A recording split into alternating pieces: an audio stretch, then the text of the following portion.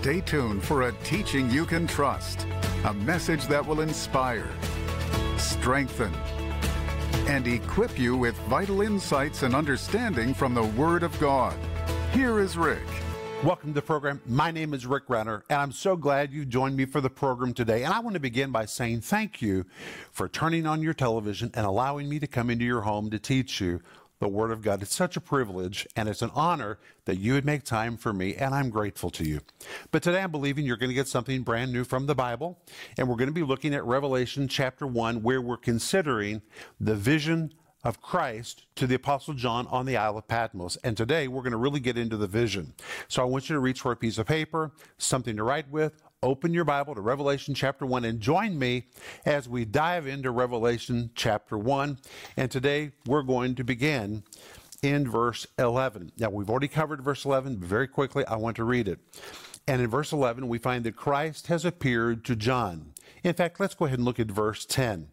In verse 10, John says, I was in the Spirit on the Lord's day and heard behind me a great voice as of a trumpet. So John, as we've already seen, is in a cave on the Isle of Patmos.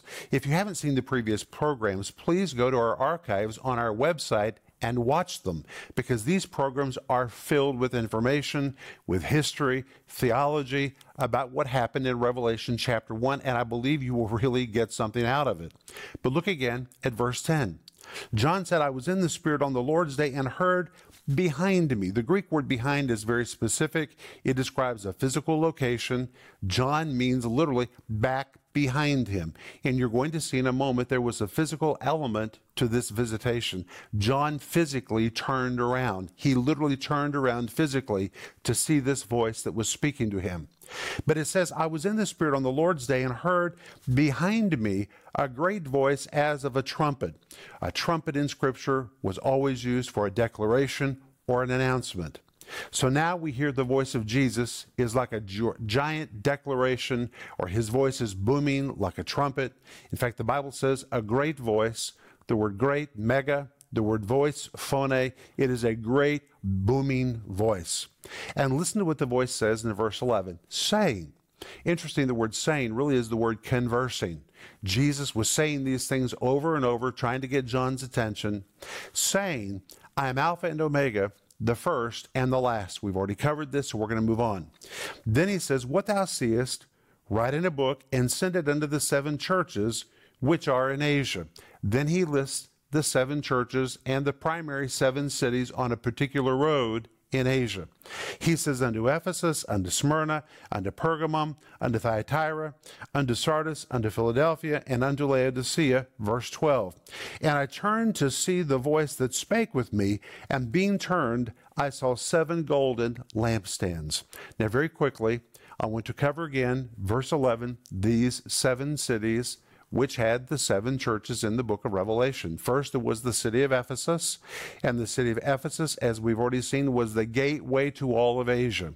Whatever succeeded in Ephesus, the door opened for it to go into all of Asia. The Holy Spirit very strategically sent Paul there first, because if the gospel would be received in Ephesus, if it would be established in Ephesus, it would open the door to the whole of Asia. Likewise, there are strategic places where God will send you. They may not seem so strategic to you at the first, but they're strategic. They're door openers. And that's what Ephesus was for the whole of Asia. But after Ephesus, then he says right to Smyrna. Smyrna was just about 35 miles from the city of Ephesus, and we've already seen Timothy was the pastor of Ephesus for many, many, many years, actually for decades. Right up the road in the city of Smyrna was another church which was pastored, it seems, the first pastor, a man named Stratius. And we know this because it's documented in a 2nd century document that lists all the first pastors in the church of Smyrna. And Stratius was listed as the first pastor. We know that eventually Polycarp became the pastor, but the first pastor was Stratius, a man that was ordained by the Apostle Paul. We even know who Stratius was.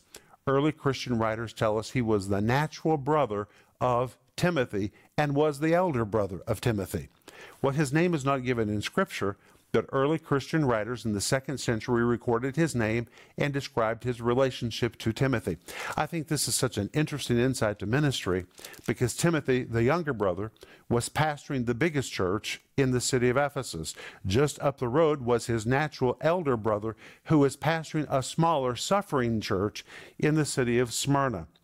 What kind of competition existed between these brothers, or what kind of a loving relationship, we don't know. But there were probably very many interesting things in their relationship, as one had a larger church, one had a smaller church, but they were both in ministry. And because of them being related, there was a real connection between the church in Ephesus and the church in Smyrna. Then the Bible tells us to write a letter to Pergamum. Well, Pergamum was just up the road, and Pergamum was the seat of the Roman proconsul, who was the governor of the whole of Asia. This was a very important location, very important. What happened in Pergamum affected the whole of Asia.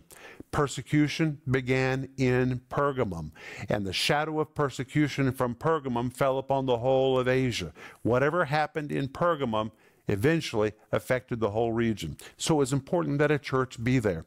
We even know who was the pastor. It seems the first pastor was Antipas, whose name is listed in Revelation chapter 2, verse 13.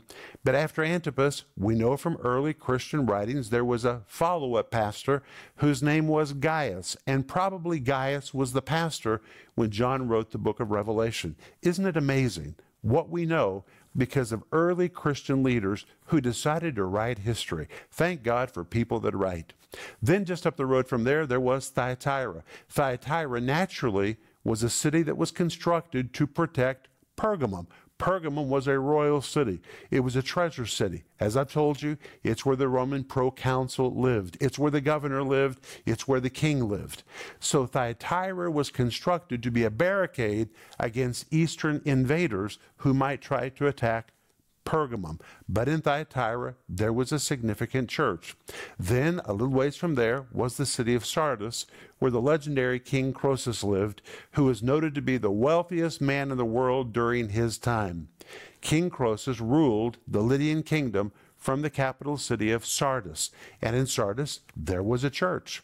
Then just up the road from Sardis, there was the city of Philadelphia on the eastern side of Asia. Interesting that Jesus says to the church of Philadelphia, I've set before you an open door. That's very important because historically, it was the open door to the east. When you came to Philadelphia, it was the way to go east. And Jesus says, I've given to you an open door, which really meant they were an evangelistic church. They were a mission-minded church. And Jesus says, I've opened the door for you to go further into the east. Then you come to the city of Laodicea. And the city of Laodicea was a very wealthy city. I've been there many times. The ruins are just amazing. Very, very wealthy. In fact, in Revelation chapter 3, Jesus even said to them, you're rich and increased with goods. Well, when you see the ruins in Laodicea, it's not hard to understand why Jesus said that. We know by the calculations we've done and by the calculations that have been done by archaeologists, it seems there were about 4,500 shops in the city of Laodicea. It was a wealthy, wealthy city. And in all 7 of these cities, there were churches. And all 7 of these churches were significant, very positive, very good, but all of them also had problems. And Jesus was very familiar with all of these churches. Now, stay with me because this is important to what you're going to see today in Revelation chapter 1. For example, to all 7 of these churches, Jesus said, I know thy works. Jesus said that 7 times. And all 7 times, the word know is the word oida. The word oida is from a root which means to see and to make a personal observation, which means what Jesus knows about these churches is not what someone has told him in prayer. Jesus doesn't have secondhand information about these churches, but he has personal knowledge. He has been in these churches. We know that from Revelation chapter 2 and verse 1, where the Bible says he walks in the midst of the 7 golden candlesticks. He had literally walked through the middle of these churches, and oida, he says, I know. These are things I know about you, not because it was related to me in prayer, not because an angel told me. I know. I've seen it with my own eyes. I've made my own observation. This is what I know about you. And when he says, I know thy works, the word works, the Greek word erga. A better translation would be, I know everything about you. I know about all of your activities. There's nothing about you that I do not know. Jesus was very familiar with all 7 of these churches, from the largest to the smallest church. Sometimes we think the big churches get all the attention. But in this case, we find every church had attention. Jesus had walked through the midst of the biggest church, and Jesus had walked through the midst of the smallest church. And Jesus, to the church of Ephesus, which was the largest church, said, "You've left your first love," and he commanded them to repent. Jesus said to the church of Smyrna, "I know that you're suffering." He had no rebuke for them. He said to the church of Pergamum, "You are in trouble because of doctrinal error that is working in your church," and he commanded them to repent. Jesus said to the church of Thyatira, "You also have doctrinal problems. You're compromising with the world, and there's a woman in your church by the name of Jezebel that's seducing my servants, and I'm telling you to repent." Jesus said to the church of Sardis in Revelation chapter 3, he said, "You have a name that you're alive, but in fact you're dead and you're dying right now." And he commanded them to repent and to strengthen what remained. Jesus said to the church of Philadelphia, "I know everything about you. I know about all the problems that you have, and I've set before you a great open door." He said to the church of Laodicea, "I know your works." Again, oida, I've been there, I've seen it, I've made my own observation. The word works, the Greek word erga. I know about all of your activities. There's nothing about you that I do not know. And Jesus says, though you claim to be rich, the fact is you're spiritually blind and you're spiritually poor, and I'm standing on the outside of your church. Behold, I stand at the door and knock. The church of Laodicea was so worldly, it was so carnal, that Christ was standing on the outside of the church asking to be readmitted. All 7 of these churches were good, but all 7 of them also had problems, maybe with the exception of Smyrna and Philadelphia. They had personal challenges, but they didn't have doctrinal challenges, not those 2 churches. Now, why did I go through all of this? Well, stay with me and you'll see why. So let's look at it again, verse 11. "Saying, I am Alpha and Omega, the first and the last. And what thou seest, write in a book and send unto the 7 churches which are in Asia." Then he mentions the 7 cities that have the 7 churches. "Unto Ephesus, unto Smyrna, unto Pergamum, Thyatira, Sardis, Philadelphia, and unto Laodicea." Then verse 12, "And I turned to see the voice." This word turned, again, describes a literal physical move. This is a physical thing that John did, which tells us there was a physical dimension to this experience. Jesus is speaking behind him. We've already seen that in verse 10. And because the voice is coming from behind him, John physically turns around to see the voice that is speaking to him. Well, you can't see a voice. You hear a voice. Why would you turn to see a voice? Well, let me give you this illustration. If my mother were standing behind me and I heard her voice, I would know whose voice that was. And I would turn to see who was talking to me. I would know it was my mother's voice, but I would turn to see my mother. Her voice would attract me. I know my mother's voice. I would turn to see her because of her voice. When John heard this voice, he knew it was the voice of Jesus. He knew that. And when he heard this voice, he turned to see. He knew who he was going to see. But when he saw Jesus in a way that he had never seen Jesus before. It doesn't mean Jesus was different. Jesus is not different. Hebrews 13:8 says he's the same yesterday, today, and forever. But this aspect of Jesus had been veiled. It had been covered. And that's why we saw, especially in the first program, in Revelation chapter 1, verse 1, the word revelation describes the removing of a veil or the removing of a curtain so you can see what is there. The veil in Revelation chapter 1 is removed so we can see the elements of Christ that no one had ever seen before. It had always been true, but no one had ever seen it until Revelation chapter 1. But look again at verse 12. "And I turned to see the voice that spake with me." The word spake, again, is the word converse. This voice was conversing with him, Christ trying to draw him into a conversation. And I want to tell you that Christ is always appealing to us, trying to pull us into a conversation. The Lord wants to talk with us. "I turned to see the voice that spake with me, and being turned, I saw 7 golden candlesticks. Who did he turn to see? He turned to see Christ. But when he turned, rather than first see Christ, what did he see? The first thing that he saw, the focus of his attention, was not on Christ, but it was on the 7 golden candlesticks. And the 7 golden candlesticks, we know from Revelation chapter 1, verse 20, are the 7 churches of Asia. And here they are symbolically portrayed as 7 golden candlesticks. Now, this is why I'm reviewing. I want to make this point.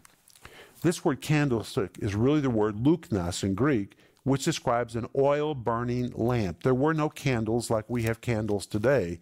They had oil-burning lamps. And I want to show you again an authentic oil-burning lamp from the first century. I have a whole collection of them.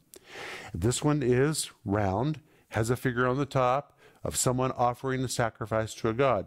Every oil-burning lamp looked different. They have different decorations, they have different emblems, they're very intricate, different details. They have the same basic structure, they have the same basic style, but they're all a little different. They're handmade, and therefore it's impossible that 2 lamps be the same. But they have the same basic structure. Usually they're round or they're pear-shaped, and they hold oil. They have a handle so that the owner can direct it where it needs to go to give light and darkness. And there's a mouth, which is at the front of the lamp. And at the front of the lamp, the oil was poured into the lamp through the mouth. And a long wick was put into the lamp. And the wick would become saturated with oil. And then when set on fire, it would give light in darkness. And these oil-burning lamps could burn for a long, long time. And as I've told you, they're all different. This one looks like this. This one has the same structure, the same function, but you can see it's a little different. This one has Hebrew, Jewish decorations.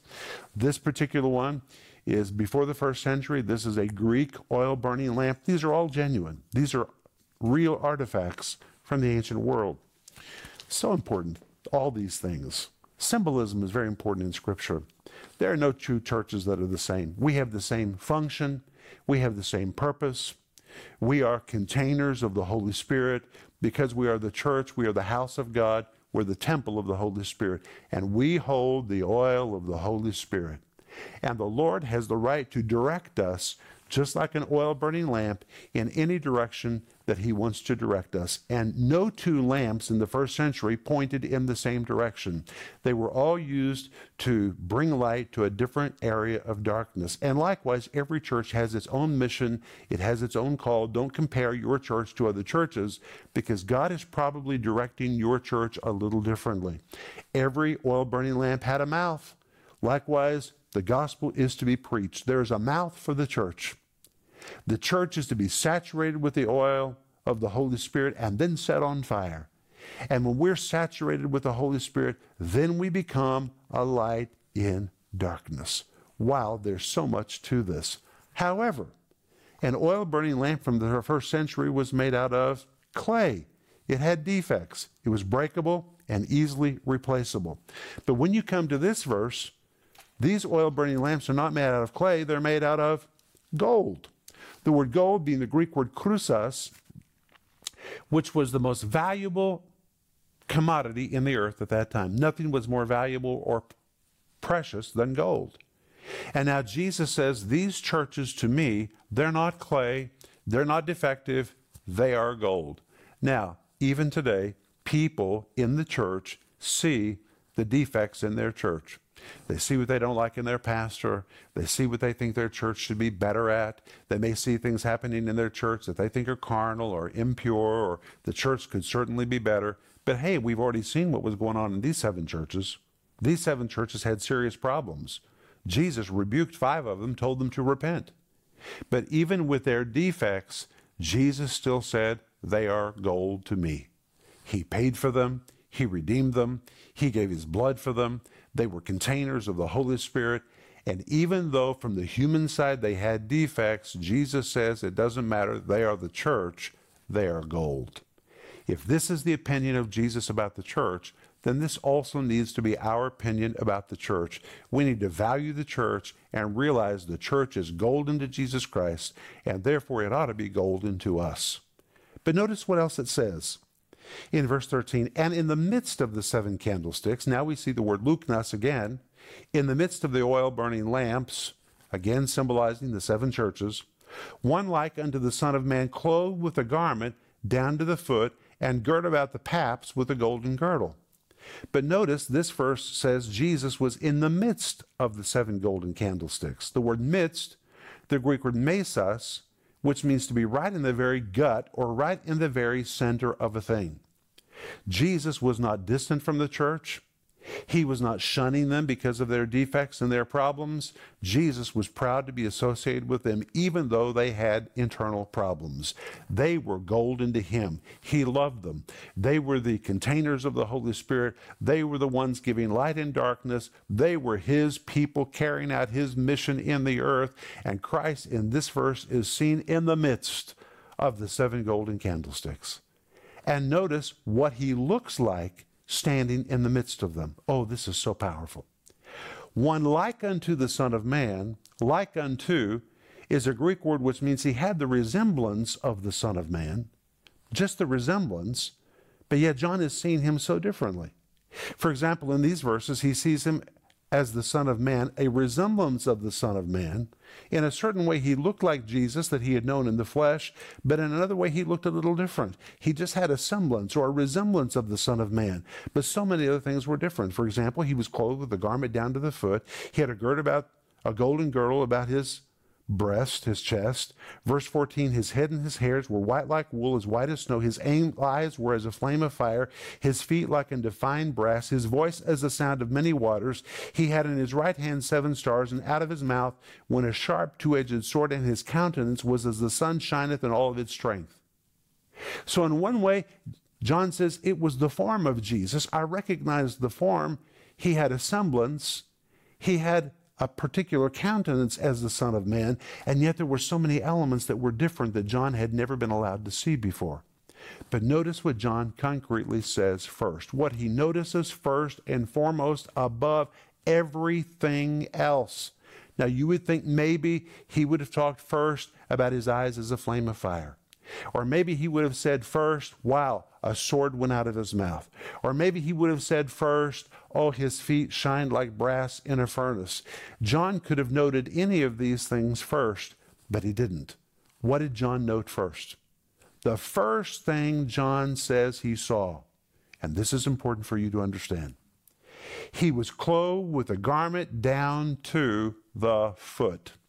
And this particular phrase describes a garment which goes all the way down to the foot, and the foot is uncovered. There's no shoes. He is standing barefoot. This is exactly the clothing of the high priest, which is described in Exodus chapter 28. Now, as we continue in this text in Revelation chapter 1, you're going to find that Jesus' feet are likened to brass. Brass represents judgment, and Jesus was definitely coming with judgment to the churches who would not repent. You're going to see this is very merciful. This is really wonderful. But before Jesus is seen as one coming in judgment, before he is seen as a judge, first he is seen as a priest. Jesus is standing in the middle of the church.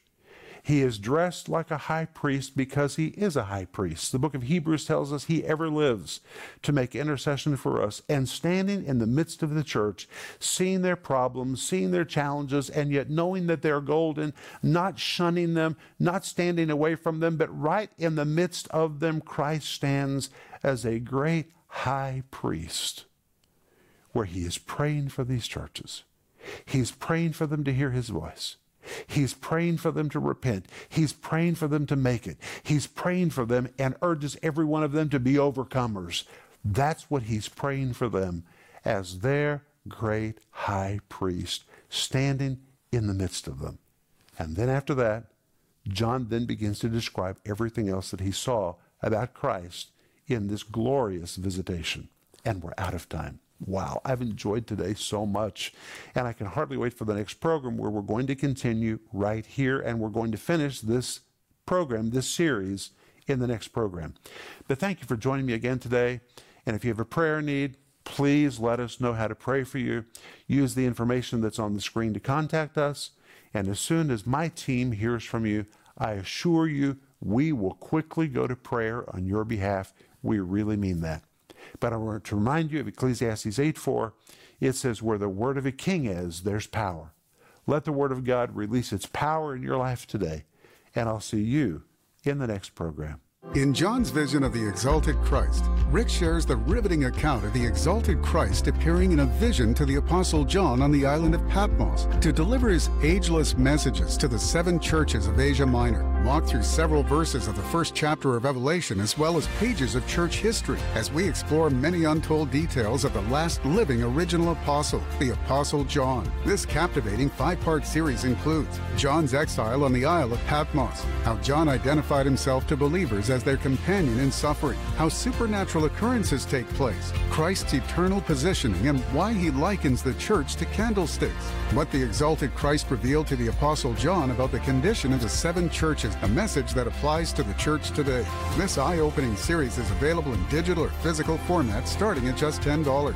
We're also offering Rick's book, A Light in Darkness. Discover the world of the first century church in this richly detailed historical narrative, enhanced by classic artwork and beautiful photographs shot on location at archaeological sites. Survey the culture, people, and practices surrounding early believers in the cities of Ephesus and Smyrna. This book will make the lands and the message of the Bible come alive to you as never before. This beautifully bound, 800-page, full-color biblical resource can be yours for $80. Don't miss these special offers. This series, John's Vision of the Exalted Christ, and the book, A Light in Darkness. Call the number on your screen or go to Renner.org to order. Call or go online now.